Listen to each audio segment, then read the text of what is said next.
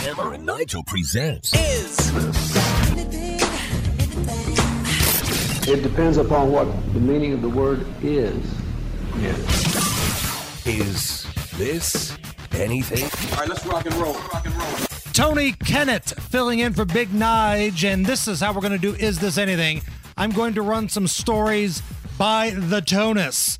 He will break down all of the information, and he will be the one that gives us a verdict. Is the story anything or not? We start with this. There's a term going viral called airport dad, because there's a woman who's a flight attendant, and she's been a flight attendant for a number of years. She did some TikTok video talking about what an airport dad is. So the airport dad starts off as an airport boyfriend or an airport husband. I've seen couples get on board where the guy is carrying all the bags and the woman is carrying her wedding ring, her purse, and her love for him, okay?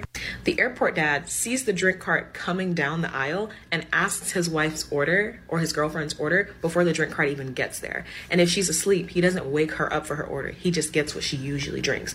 Now, if there are kids involved, airport dad is an active participating parent the entire time. He's going back and forth with Sally to the bathroom, okay? He's watching Bluey on the iPad with one eye open just to make the kid feel engaged. If there's babies involved, airport dad has everything but the baby. He's breaking down the stroller of the jet bridge, coming out with the suitcases and diaper bag, and mom has headed to the seat.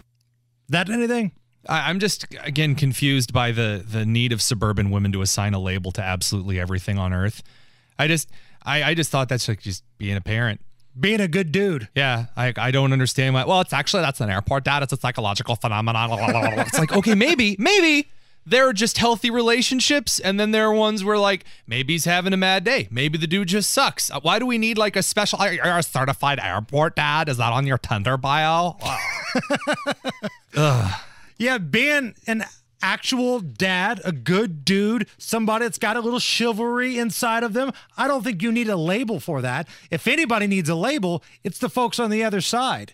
Like in the Adam Sandler movie, The Wedding Singer, where, there's the one guy that Drew Barrymore is on the flight with that's not Adam Sandler, and he won't let her sit, where she wants to sit, and the cart keeps hitting her elbows. Call that guy an a-hole. You don't need to call the good guy the airport dad.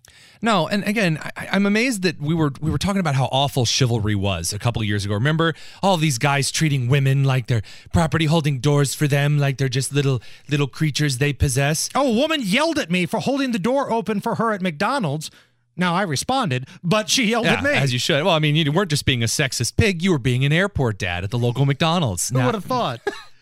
Is this anything?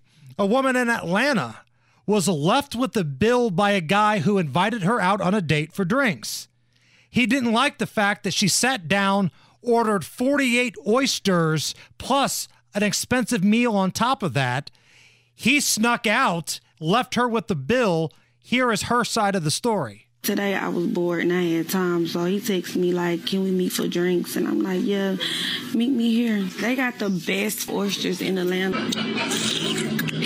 Y'all, when the fourth one came out, he was looking at me crazy. I'm like, baby, you invited me out. I'm gonna eat these potatoes and the crab cakes.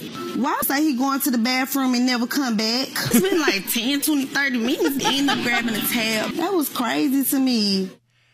That anything? It's the best thing I've ever heard. I love it so much. There's common courtesy. There just is. When my parents take me out to eat, you don't get the most expensive thing on the menu. You just don't. Honestly, Nigel does. Does he? Oh, he told the story on the air of how he was at his wife's company's Christmas party and they could get whatever they wanted on the menu. And he got the expensive Wagyu steak. And even his wife looked at him like, what the hell is the matter with you? Okay, but that's the corporate, I've been out on a Heritage or a Daily Signal dinner before, and I've gotten a slightly nicer meal than I might have gotten. But it's different when it's just someone who asked you out on a date. And you come out and you're like, yeah, I'll take 13, 15-ounce steaks. I'll take 4 kegs.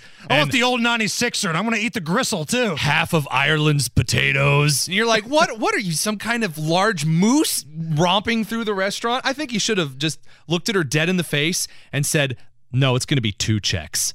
And that's the hammer I'd like to drop. So, counterpoint here, what if instead of doing that, he looks at her and says, those undies are coming off tonight. Do we have an understanding?